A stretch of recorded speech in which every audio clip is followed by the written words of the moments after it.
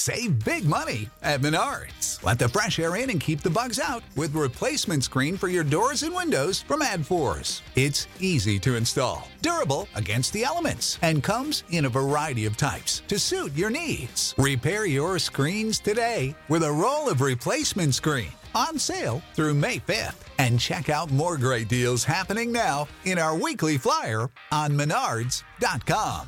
Save big money at Menards. Here in America, work is in trouble. We've offshored our manufacturing, sent away good jobs, and lost so much ability to make things. American Giant is a company that's pushing back against this tide. They make high-quality clothing, sweatshirts, jeans, dresses, jackets, and so much more, right here in the USA. Visit American-Giant.com and get 20% off your first order when you use code STAPLE20 at checkout. That's 20% off your first order at American-Giant.com, promo code STAPLE20. It ain't the left side or the right side, and it must be the fin side. It ain't the left side or the right side. Good morning, Dolphins fans. Welcome here to another episode of On the Fin Side with Kat and Paul. Follow us on Facebook, Twitter, all of our social media outlets, as well as the Fansided Network and FinFanatic.com. We're about 9 weeks away from the Dolphins' first preseason game.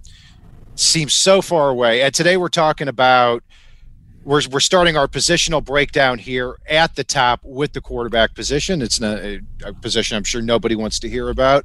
Not a lot of mystery about who's going to be on the roster. Tua is the starter. Jacoby Brissett signed in the offseason to a one-year contract, is going to be backing him up, has a lot of experience, which we'll get into. So, obviously, this is the talk of the town right now, Paul, with Tua's recent comments, which, you know, even though I talked about, I wish he hadn't said what he said, has been certainly overblown. This is, again, Ryan Clark on ESPN actually said it perfectly. When asked that question, you lie. And Again, I'm a huge proponent of lying to the media when it comes to things like this. And this is an example why. Because you've got to spend weeks and weeks answering the question, making you look like you didn't even try last year, which obviously we know isn't the case. No, and you know what? Like, look, we all knew before Miami drafted him, Tua's just built different. Like, he's a different personality. He's a different type of guy. It's you want a guy that's going to come out and lie to your face about himself. That's nothing we've seen from Tua so far. And you know, he does hold himself accountable, so if he feels like he should have known the playbook better, he's going to say that. Like, I don't care. You know, my issues really were, was he going to be able to build the leg strength back up? And good Lord, it looks like he's built it up in spades. His legs are starting to look like A.J. Dillon's out there. I'm almost getting worried now. Hey, Dolphins fans. The Olympics, Euros, baseball, major championships, concerts, on the fin side. All of those are in this summer. You know what isn't? A wild and hairy bush. Tame your pubes with help from our friends at Manscaped, the leaders in below-the-waist grooming. Their 4th-generation performance package includes the brand new Lawnmower 4.0. If an athlete treats their body like royalty, why not treat your pubes like Olympic gold? Fellas, do right by your balls and join the 2 million men worldwide who trust Manscaped by going with the code FANSIDED20. The world is starting to open up, Dolphin fans, and the Performance Package 4.0 from Manscaped is here to help you get ready. Inside, you'll find their Lawnmower 4.0 trimmer, Weed Whacker ear and nose hair trimmer, Crop Preserver ball deodorant, Crop Reviver toner, plus 2 free gifts, Performance Boxer briefs, and the Shed travel bag. Talk about a world-class dismount into a post-quarantine world. This package is the perfect package for your package and peak performance in whatever sport you desire. Get 20% off and free shipping with the code FANSIDED20 at manscaped.com. That's 20% off plus free shipping with the code FANSIDED20 at manscaped.com. Achieve pubic glory this year with Manscaped. Your balls will thank you. Right, and we've seen a lot of footage with Tua and looking like a different player as far as being able to drive from the hip last year. And that was so much the problem because the difference with Tua compared to other quarterbacks. Look, Justin Herbert can drop back, and he's got the size, he's got the arm strength, he can mask certain things. Tua cannot do that. And here's what we knew that coming out. He's 6'1", he doesn't have the greatest arm.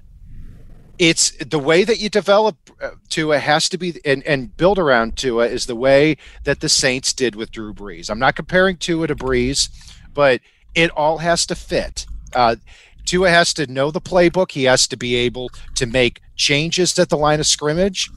The timing has to be down. He has to be well protected, and he has to be able to step into his throws. If that all doesn't fit, it's not going to work for Tua. But what I like is that when you take a look at how the Dolphins have drafted, 4 of their 5 offensive line starters over the last 2 years, they can grow together. You look at Parker, Gesicki, Myles Gaskin, Will Fuller, and Jalen Waddle as your 5 options on offense. He's got it, at least on paper, moving forward, he's got what he needs to be able to have it all fit together. He's got a better set of tools around him, absolutely. Not just those 5, but the depth there. He's got, a year of experience. He's got probably a better playbook now than what he had last year. I think they probably kept what worked for him last year, threw out all the stuff that didn't, which isn't a lot considering Chan Gailey used the one-page playbook, it felt like, when Tua was on the field. They're going to improve his ability to check down this year or check out of things. And then I want to go back to what I said before and talk about his legs. It's, when I'm helping, I coach with kids and things like that. It's when I'm working on something with a kid, the very first thing I look at, whether it's helping somebody at baseball, helping somebody with basketball, helping somebody with football skills, no matter the position in football, if your base isn't working right, you are going to struggle. It doesn't matter if you're a lineman. It doesn't matter if you're a receiver.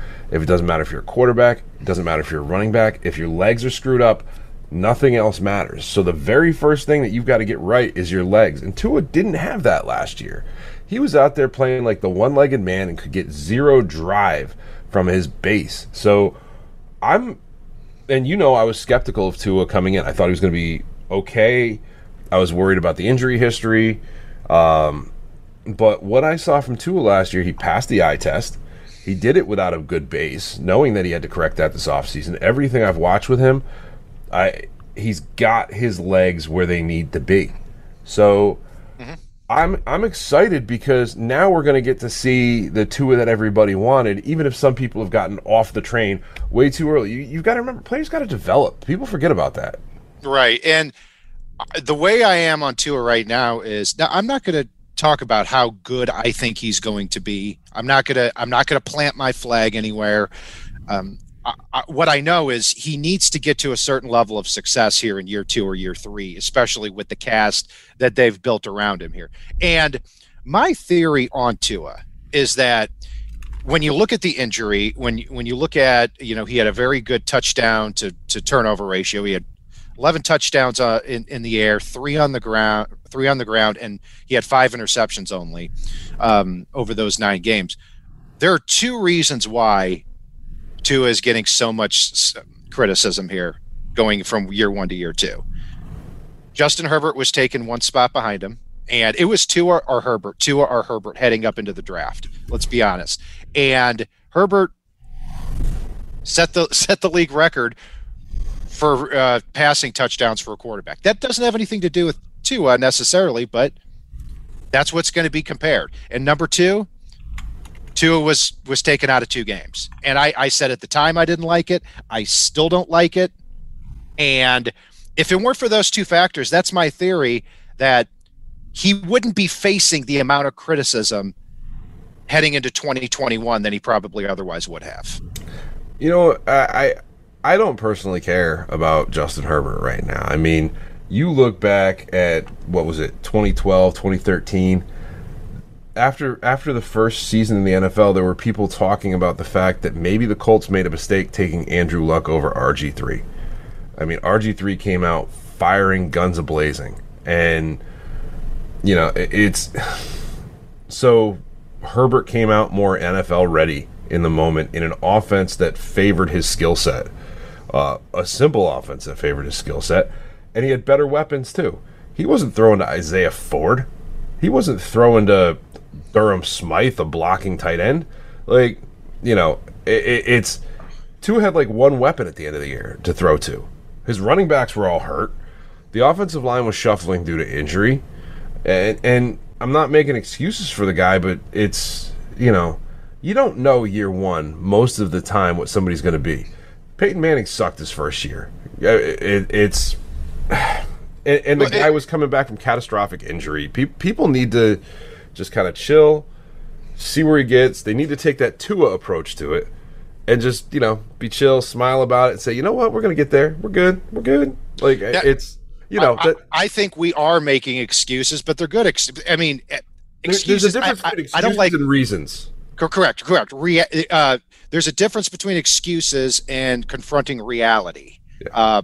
The reality is Tua was in a car accident-like injury back in the 2019 season. And there was questions even when he was drafted, is this guy even going to see the field this year? Well, he did. He recovered nicely, and he had a promising rookie year given the circumstances. Now, what you said about Herbert's exactly right. I mean, Herbert had Keenan Allen, Hunter Henry, and Mike Williams to throw to. So that's a big difference than what Tua had to work with. And to go a little further on that, Tua had Devontae Parker and Mike Gesicki at wide receiver and tight end. They played the most snaps when he was in a quarterback. But if everybody remembers, Mike Gesicki from the Bengals game on was questionable or doubtful every week. And a lot of times he was a decoy out there on the field. He wasn't nearly close to what he was. Devontae Parker was questionable every week. You take a look, he missed one game or two games, and then in a couple of the other ones against the Rams in week 8 and against the Chiefs in week 14, he didn't even play 30 snaps. So he was pretty much a decoy too. When you look past Parker and Gesicki, you take a look at the snaps with Tua last year. Lynn Bowden, 291. Durham Smythe, 283. Adam Shaheen, 215. Jakeem Grant, 233. Matt Collins, 217. We're talking about 5 players there that are not even guaranteed roster spots and are going to be, those snaps are going to be taken by Jalen Waddle, by Will Fuller, possibly by Hunter Long.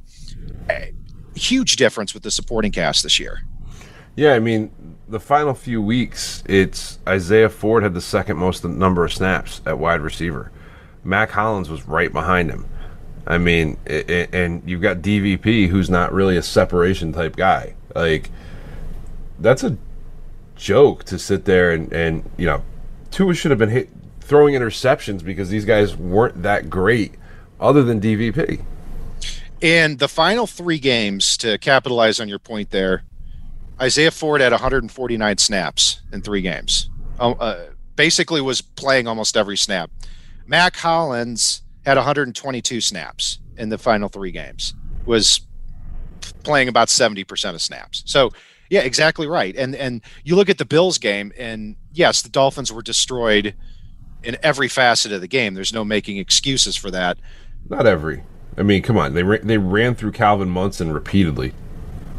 The Dolphins, to their benefit, did not were dominated in every. The Dolphins were dominated. Lost handily. We'll go. Yes, they did. I'm not quite sure what you mean by what you said, but well, anyway. There was more to it than Munson, but Munson was like it felt like every big run the Bills had went right through wherever Calvin Munson was. Well, he was a real Munson out there. That's for sure.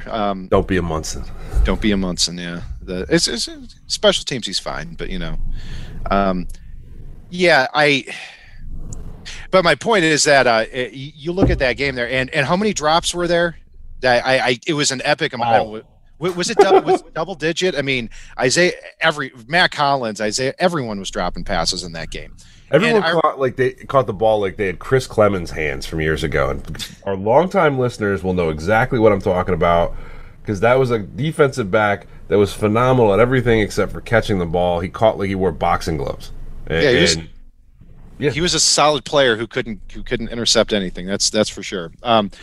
Yeah. So now this year, the way I look at Tua's 2020 season, you take a look game by game, and he got in week 8 against the Rams. And if you look at his stat line, you only see 93 yards passing. But the reality too is that it was the Dolphins put up 28 points in the second quarter and were up by 3 touchdowns the whole game. It's Tua's first start. You're not going to say, okay, go out there and sling it when we're up 2 or 3 touchdowns. Then the next week against Arizona, if you want to look at a game where you want to point to and say, that's the Tua that we need moving forward, it is that Arizona game. He goes 20 for 28, 248 yards, 2 touchdowns. And the numbers really don't do justice to how well he played throughout the game too. I mean, remember that when he juked out Budda Baker on that third down. Oh yes, where the Dolphins then went up by a touchdown, ended up obviously winning the game. Budda got juked by the one-legged man.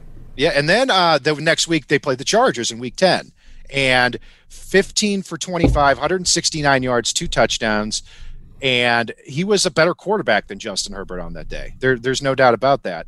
Then you had the Broncos game, which was ugly. And it shed some light onto what we've heard, Paul, over the last couple of weeks here where, let's be honest, he was a rookie. He didn't know the playbook all that well and didn't really feel confident enough to check out of certain formations. He was kind of dead in the water against the Broncos.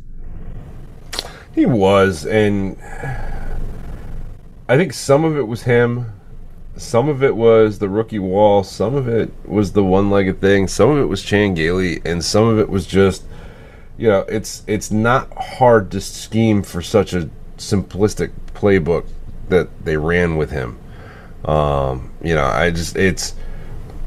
And some of it is you're just going to come out and lay an egg once in a while, and that's what it felt like they did in that game. So I'm not going to get myself worked up over it. Like I said, my biggest thing, and I've said this since Miami drafted him, and thank you, Nizzle, and thank you, Cody. And Cody, we'll get to your question in a second. My thing with him last year was about the eye test, and it was a harder eye test because of the fact that, like I said, his base was all jacked up.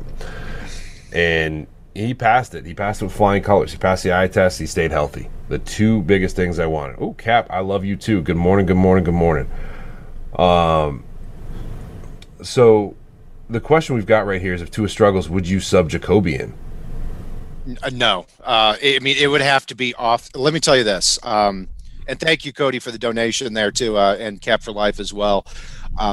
So if you take Tua out of the lineup in any situation, not injury related, for Jacoby Brissett, we're done with him. Tua's done.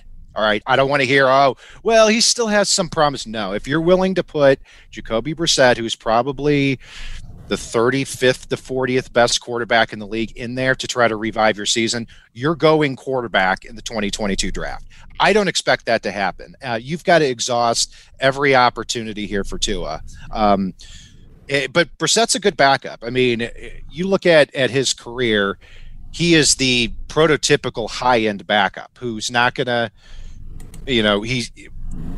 he started 32 games in his career. His touchdown to interception ratio, 31 touchdowns thrown compared to 13 interceptions. He's the typical guy where if you've got a good defense, he's not going to turn the ball over, and you're going to be in or winning a lot of football games.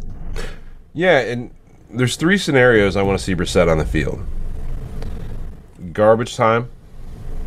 In case of emergency break glass because Tua's injured. Or a creative package that the offense is working with. Outside of those 3 scenarios, 4th scenario, preseason. Outside of those, he's going to look great holding a clipboard, and he is a good in case of emergency break glass because, like you said, he doesn't turn the ball over. And I like him as a backup to Tua a little more than Fitz, just because you're not going to be running almost 2 different offenses and trying to install them both out there. Right, and I'll tell you what, I'll go a step further. You take a look at some of these quarterbacks around the league that are starting this year. I mean, Drew Lock, Jalen Hurts, Andy Dalton, Tyrod Taylor. I I would say Jacoby Brissett. I'd probably take over all of the players I just named for 2021. So it's a good situation for the Dolphins to be in, and Brissett is also going to help Tua there in the quarterback room as well. He's a veteran. He's been around a while. If you remember back in 2016 when the Dolphins got blown out by the Patriots in Week 2, Jacoby Brissett was the starter. Didn't do a whole lot, but that was an ugly day, that's for sure. But no, at first I didn't like the idea of signing Brissett for 1 year, $5 million, but because I really in the first couple of days of free agency want to get starters, want to gather all your resources and really hit somebody big. But looking back now, I'm glad that they did sign him. So yeah, looking at where Tua needs to be this year, and this is why I don't plant my flag and say Tua's going to be great. This is what where he needs to be for me to feel comfortable with him as the Miami Dolphins starter moving forward here. So to throw out some over a 17-game season, this to me what Tua needs to do, he needs to be at over 4,100 passing yards, 27 or more touchdowns compared to 13 or less interceptions, 67% completion rate or better, and a playoff win. If Tua can get to that spot over the next 2 years, I'm going to give him 2 years, because it wouldn't make sense to draft a quarterback in the middle of the first round if he didn't have the greatest year, but he's still promising. If he gets to that spot, then I'm going to be confident. If not, that's when I start to say, okay, maybe the Dolphins in the 2023 draft may need to look at another quarterback. But again, I think Tua is going to get it done. I'm with the supporting cast. The arrow seems to be pointing up here as we head into the summer here. Yeah, no, I'm with you. I have for myself a target in my head of I want to see 4,000 plus passing yards with 10 or less interceptions, and I know that's a little bit lofty target on that one, but given his efficiency and accuracy, that's pretty much who Tua is. And I want to see 25 plus touchdowns at least as far as that goes. I think he can get there this year, but like you said, 2 years. If he can get there within 2 years, I'm good. The playoff win thing, I'm not going to put all on him because it is a team sport, and there are too many variables there that could impact that in a way that can make it not his fault. But Miami should be a playoff team. They're a 10-6 team last year that got better and markedly better this offseason. So I think Miami should be able to make the playoffs here, and a win should come along with that. Yeah, and that's got to be the expectation here, because look, the Dolphins had one of the best defenses in the league last year, and this offense now is at the point where it has a lot of players that the Dolphins have drafted in the first 2 days of the draft, or spent a lot of money on, or have established themselves in the league here. I mean, there is going to be a major difference that I think people are going to see too, as far as the skill positions, between having, hopefully, presumably, a healthy Devontae Parker and Mike Gesicki, Jalen Waddle, Will Fuller, and a healthy Myles Gaskin. Compared to last year, which was the reality for Tua, he had a worse offensive line than he's going to have this year. Myles Gaskin, when Tua got into the lineup, Myles Gaskin missed 5 of his first 7 games. So he didn't have Gaskin last year as that security blanket, that guy that was breaking out in his third NFL season, or second NFL season, excuse me. And you're going to have him instead of Savon Ahmed or Dwayne Washington. So it is just a lot of weapons to go around, and that's where Tua's got to be, because if he's calling plays at the line of scrimmage, he's spreading the field, he's taking advantage of one-on-one matchups. That's what he did at Alabama. Yeah, and it's Miami's weapons, and this is something I thought about while you were talking there. Miami's weapons this season are designed to completely spread the defense out. Most of what Miami ran last year let the defense come up and kind of press into that 20-yard box against the team. And you press into that 20-yard box, you're going to get destroyed by somebody on one of the sides or the other. If you drop everybody back, you're going to get destroyed underneath. if you spread your defense out, Miami's got the guys that can pick holes in that. So I don't have faith that they would have been able to do that with Isaiah Ford and Mac Hollins last year, because even if they got open, like we saw, they just dropped the ball. So this should be a much more exciting offense to watch this year, and one that can take advantage of all the areas of the field. Yeah, and I want to capitalize on something John Gordon said there in the chat, that we have to at least compete with the Bills, otherwise there's no point.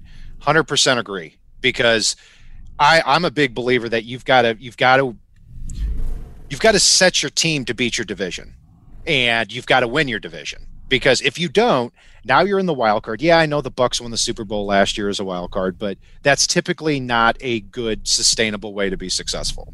So, yeah, when I look at what the Dolphins did this offseason, a weakness I see with Buffalo, even though they've got a very good starting secondary, it's not a very deep secondary. After you get past their fifth guy, which is Teron Johnson, their nickelback, you start really dropping down into players like Saran Neal, former Miami Hurricane Jaquan Johnson. They spent 5th and 6th rounders on Rashad Wildgoose and Damar Hamlin this year. But my point is, if you spread that field 4 wide, and you've got a Jalen Waddle against a Saran Neal, that's the position that they need to be in. And I think the Dolphins are going to have a lot of success if they spread the field and can protect Tua. They can take advantage of a very thin secondary for Buffalo on the back end, as well as against the Jets, who frankly can't cover anyone. Yeah, and what I'll say as well, and I want to go back to something you talked about with the Bills game last year. You know, it's the I think it wound up being 12 or 13 drop passes in that game, which is insane. Those drop passes from guys like Isaiah Ford and Mac Hollins, and this is, I know this is our quarterback show, we're not trying to beat those guys up, but those stopped drives and gave the Bills offense more opportunities to go up against our defense in a short field scenario. And yeah, it's those drops hurt our ability to stop them, because our defense got worn out. Like, our offense couldn't stay on the field, because every time there was a critical pass, it was bouncing off of the face masks or hands or chest of Isaiah Ford, Mac Hollins, and a couple of others, but those were the 2 biggest defenders in that game. Mm-hmm. Absolutely. And, you know, the defense, that first quarter they played well, and then from the second quarter they started getting worse, and then third and fourth quarter, by the time Matt Barkley gets in there, they can't stop anybody. I mean, hey, it was a terrible defensive day. There's no doubt about it, regardless of how often they had to be on the field, especially with the stakes so high. But, you know, I'd say it was by far their worst defensive performance of the year. And yeah, they've got to challenge or beat Buffalo. I mean, that's what it comes down to. So as far as Tua individually, going back to that, is where he needs, there's several tiers here at the quarterback position across the NFL. I see 6 quarterbacks that I view as elite. Pat Mahomes, Aaron Rodgers, Josh Allen, Russell Wilson, Lamar Jackson, Tom Brady.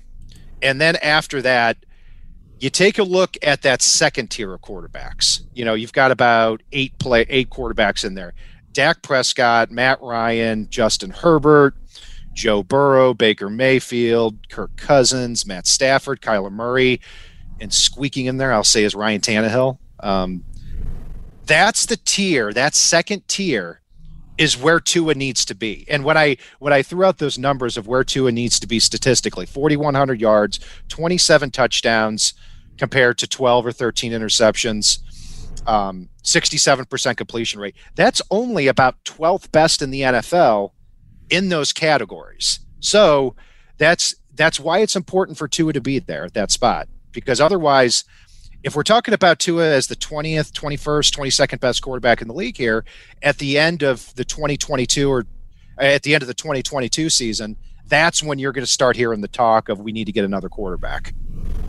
Yeah, I mean, he should be a top 15 this year given the weapons that he's got. And, you know, and given the fact that he should be able to play with a base now, given the fact of what we've seen in limited film, and I say limited film even though there's been just a glut of it. I say that because, a lot of things out there, if they're pre-recorded for you, have gone through about 20 different takes before they take the perfect one to illustrate. So, yeah. It's, so he may be missing 19 throws and then hitting the 20th. But by all reports from folks at training camp, that's not the case. Actually, one thing I want to touch on real quick while we're talking about the throws, and no, it's not Reed Sinnett, is Albert Wilson seems to be putting on a show with Tua here in early offseason. Yeah, and that's exciting to hear. And if you cut Albert Wilson, which I've always been open to, and I thought might happen, you're only going to save, I think, $3.5 million, somewhere, whatever we said, $2.5 to $3.5 million. Now, if he's got a good rhythm with Tua, and you also look at Will Fuller being out the first week, absolutely keep him. No doubt about that. And one advantage too to being out this long, I think, when you're out of football and you opt out of last season, and year before that he missed a lot of time too, is sometimes when you actually get back on the field you can be fresh. And if that's the case, yeah, he absolutely could be a good third or fourth option here for the Dolphins offense in week 1. Yeah, I'm in with it. I mean, if he looks like the player we signed initially, I'm 100% on board. And sometimes it is about the chemistry with the quarterback, because you look at Patrick Laird, and when he was on the field limited action with Tua last year, the two of them really seemed to be in sync right off the rip. Yeah, absolutely. And Samuel Rose in the chat said Tua had a 64.1% completion percentage in his rookie year. That sounds right to me. And his legs were at 60%.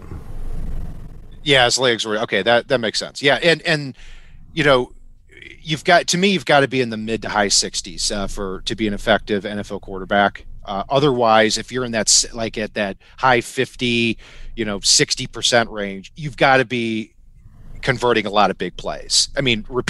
Big chunk 30, 40, 50-yard plays. I don't think that's Tua's game. I think it's spreading the field and getting the ball quickly in the hands of his receivers. And that's what we've got to hope for here this year, because Ryan Fitzpatrick, I'll tell you this, he did a great job of keeping the chains moving. And we didn't see that from Tua last year. A lot of reasons for that we've talked about, but you can't have as many 3 and outs as you had as a rookie. The chains have to keep moving. Yeah, no, I'm with you on that, and I think they will. I think he's got a better, like I said, I hate to keep going back to it, but he's got a far better receiving core overall this year, and I think that is going to open a lot of things up for him. And you do see your completion percentage go up when you've got receivers that can catch the ball. And it's one of those funny stats that's tied to that fact. So, getting Waddle out there, getting Fuller out there in week 2, getting that chemistry with Parker, Hunter Long and Mike Gesicki.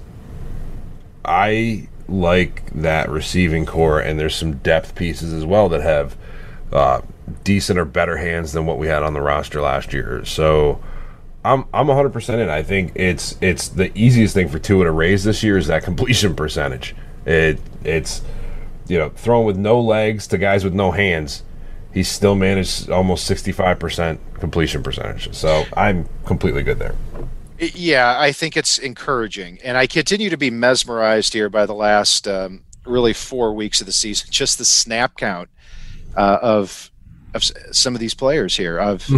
You look at the New England game. The Dolphins won that game in Miami. It was a big win, and out of 72 snaps, Mac Hollins was on the field in 69 of them. Lynn Bowden, 65. Isaiah Ford, 53. Adam Shaheen, 43. Durham Smythe, 42. I mean, there were times I would just laugh. They'd go in 5 wide, and they'd have Patrick Laird and Isaiah Ford and Mac Hollins out there. And I'm like, this is not – this. I mean, it's one thing to say it's an excuse and the quarterback should elevate the play around him. You got to take him. You got to make him better. No excuses. But this is a joke at a certain point. I mean, you and Durham Smythe's the part of that 5-wide Patrick Laird. You have a Mac Hollins. You have a 5-wide set, and you don't have a freaking NFL caliber wide receiver on the team. I mean, so we were this close to putting Christian Wilkins in the 5-wide package. That's all I'm going to say there. And that too is where I'm softening a little bit on kind of your stance of keeping Albert Wilson and or Jakeem Grant on the team, because I'm going to be angry if we get to the end of next season. We get into week 16, week 17, and we see a similar type of situation. Like, you know what? Do we really need to save $2.5 million to cut Albert Wilson, or need that extra $4 million? But we'll have Ethan Carter to cut Jakeem Grant. Yeah, gosh, they're going to run a 5-wide set with 5 tight ends based on what we saw last year. But no, and I like too that. One thing I'm really looking forward to. It's kind of weird with the 2 offensive coordinator thing with Eric Studsville and George Godsey. But if you look at the sideline last year, when Tua was talking to a coach, he was talking to George Godsey. That was the guy that was in his ear. And I think Godsey is going to trust Tua as well as Eric Studsville to when he gets his feet underneath him to say, look, here's the game plan. Here are the plays here. Tua, you do what you need to do out there. Like, you're a smart kid. You can figure out, you can feel. And when Tua's feeling the game, and has the weapons around him, that's when the Dolphins are going to have success on offense. But not until then. Yeah, no, I'm with you. It's going to be fun to watch this year. It really is. I can't wait. Like, I think Tua's going to have a good year, and I think it's going to be fun to watch. And Cody, if you want to make that suggestion to them, please feel free. But yeah, they weren't fun to watch when they lined up, and I love my team. I do. You know this. I know this. I think most of our listeners know this, but it's not fun to watch Patrick Laird run out in pass patterns as a primary receiver on a route. It's not fun to watch crap calls on offense to run the same continual goal line fade every time ineffectively, because you don't have the receivers to pull it off. It's not fun to watch you try to run the ball with a couple of no-names because you're on your 5th string running back. It's not fun to watch, the quarterback go out there and have basically the worst play call you could probably have for his skill set, because you designed your entire offense around an aging journeyman that you knew wasn't the guy. Right. Yeah, that's absolutely. And, Fitzpatrick was, I think, far better than a lot of us thought here. And I'm very happy to see him starting again next year and starting in Washington. Not in the cracking me up. Not in the same division, not in the same and if you're Washington, I'm really looking in August Greer always likes to trade, but you take a look at some of the guys on the bottom of the roster, the Jakeem Grants, the Preston Williams, Durham Smythe, Adam Shaheen. I think the Washington would be crazy if they don't pick up the phone and call the Dolphins and offer a late round pick, for 1 or 2 of these guys. Because I think they're good. They're good players, and they're not going to be out of work long if they get released. So, yeah, that's we've talked about a lot here too, and just another thing I don't want to hear, and again, stupid things people say is, as long as the Dolphins are winning, if the Dolphins win 9 or 10 games, Tua, he's just a winner. You got to give him that. He's just a win. No. If Tua is not playing at a high enough individual level, then it's not good enough. And if people call these quarterbacks sometimes winners, and we see over and over again, it's not sustainable.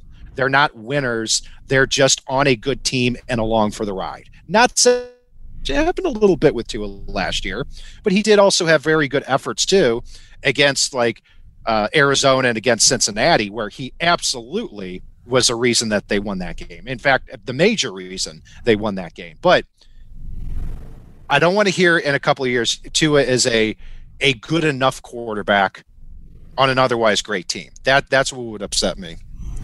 Yeah, and I don't think you're going to hear that.